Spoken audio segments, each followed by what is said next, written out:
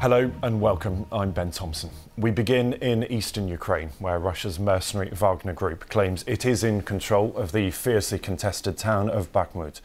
The head of the group unfurled a Russian flag at Bakhmut's city hall and declared this. This is Wagner private military company's flag. These are the guys who took Bakhmut. In a legal sense, it's ours. The enemy remains in the western districts. And the unit's commanders who were capturing the administration building and the whole central district will carry on and put these flags up. Well, that is a claim that is disputed by Kyiv, which says its forces still hold the town.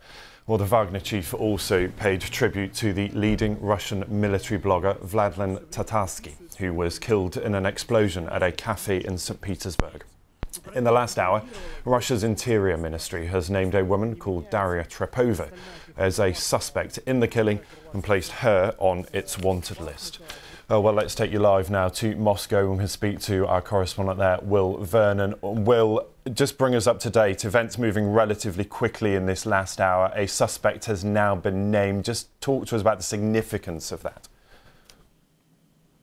That's right. It's still not clear who was behind this killing, but just recently the Russian Interior Ministry have added a 26-year-old woman from St. Petersburg, Daria Trepova, to their federal wanted list.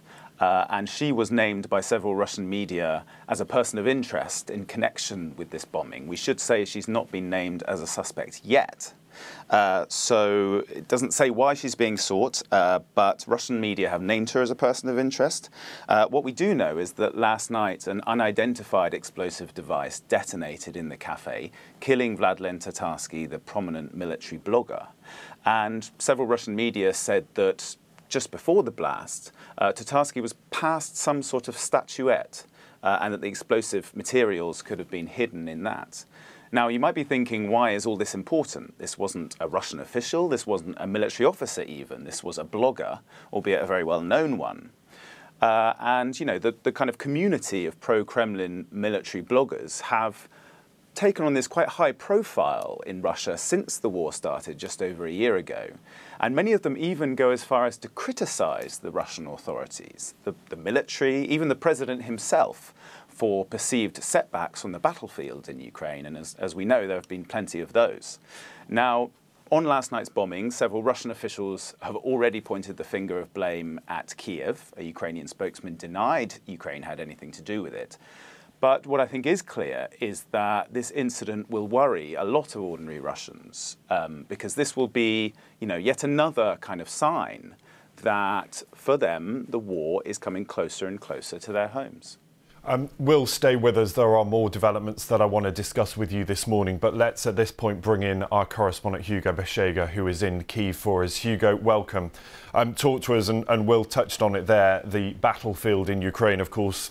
That fighting still continues. Talk to us about the significance this morning of that mercenary group that is claiming that it is in control of Bakhmut. Yeah, Ben, so we had this claim from the head of the Wagner group, which has been leading the fighting there in that part of the country. And he has claimed that the Russian flag has been raised in the city. Now, we haven't had any reaction from the Ukrainians this morning. We had an update from the army. It said fighting continued in Bakhmut, but there wasn't any kind of confirmation that this claim was true. And obviously, Bakhmut has been the main focus of Russian forces in the east of the country. And for a very long time, the Ukrainians have been defending this city. The authorities here say that it is important to defend Bakhmut because if the Russians were to capture this city, they would be in a position from which they would be able to attack major cities in the east of the country. And also they believe that this is part of the strategy, that by engaging the Russian forces in this war of attrition in Bakhmut. They are causing major casualties on the Russian side. The Russians are also losing a lot of equipment and using a lot of ammunition. And this is happening, obviously, as the Ukrainians are expected to launch a major offensive to try to take back territory that's now under occupation. So, obviously, if this is confirmed, it has a lot of symbolism. And obviously, for the Russians, they've been trying to capture Bakhmut because, as Will was saying, they've suffered a number of military setbacks here on the battlefield, and they need some kind of victory to show the public at home that they can achieve their goals here in this invasion. Yes, Hugo, let's bring in Will once again. And Will, it's interesting if you start looking at this, and Hugo there talking about the importance from a propaganda point of view of that victory that they are claiming in Bakhmut. Interesting that the Ukrainian presidential advisor blaming that blast in St. Petersburg, they say it's on Russian internal political fight, saying spiders are eating each other in a jar. This will be a war of words as well, won't it?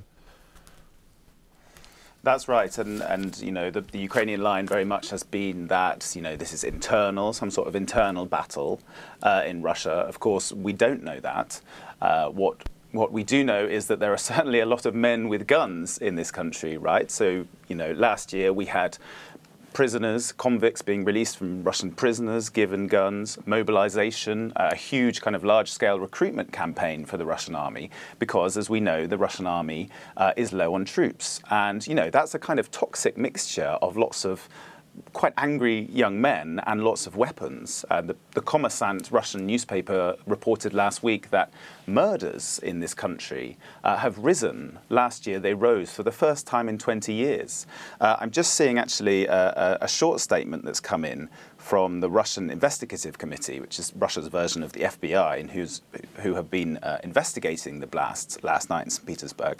Short statement saying, in connection with the explosion in the cafe in St. Petersburg, employees of the, sorry, I'm just translating this, employees of the investigative committee, together with other services, have arrested or have detained Daria Trepova. So that 26-year-old woman from St. Petersburg that we were talking about earlier, again, we don't know, you know, to what extent she is a suspect yet, but she has been detained, it seems, by the Russian authorities. Yes, an interesting development there, Will, and thank you for that. And let me, before you go, let me just ask you, news too this morning that Russia is to move some nuclear weapons closer to the border of Belarus.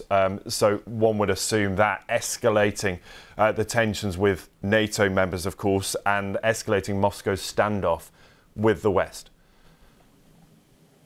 Yes, this was a statement we saw yesterday from the Russian envoy to Minsk, who said that nuclear weapons, nuclear missiles, would be moved to Belarus's western borders, and so that is right on the border with NATO countries. This was expected. You know, President Putin, right back in December last year, said that missiles, nuclear-capable missiles, were already being moved to Belarus, which is, of course, Moscow's closest ally, a country with which there is formerly a union state between the two nations, and which, of course, allowed its territory to be used as a staging post for Russia's invasion of Ukraine in February last year. So not a huge surprise that these plans were unveiled, but still something I think that will cause a lot of worry in the West, in NATO, in the EU, and of course, most immediately, amongst Belarus's closest neighbours. Will Vernon in Moscow and Hugo Bishega there in Kyiv for now. Thank you.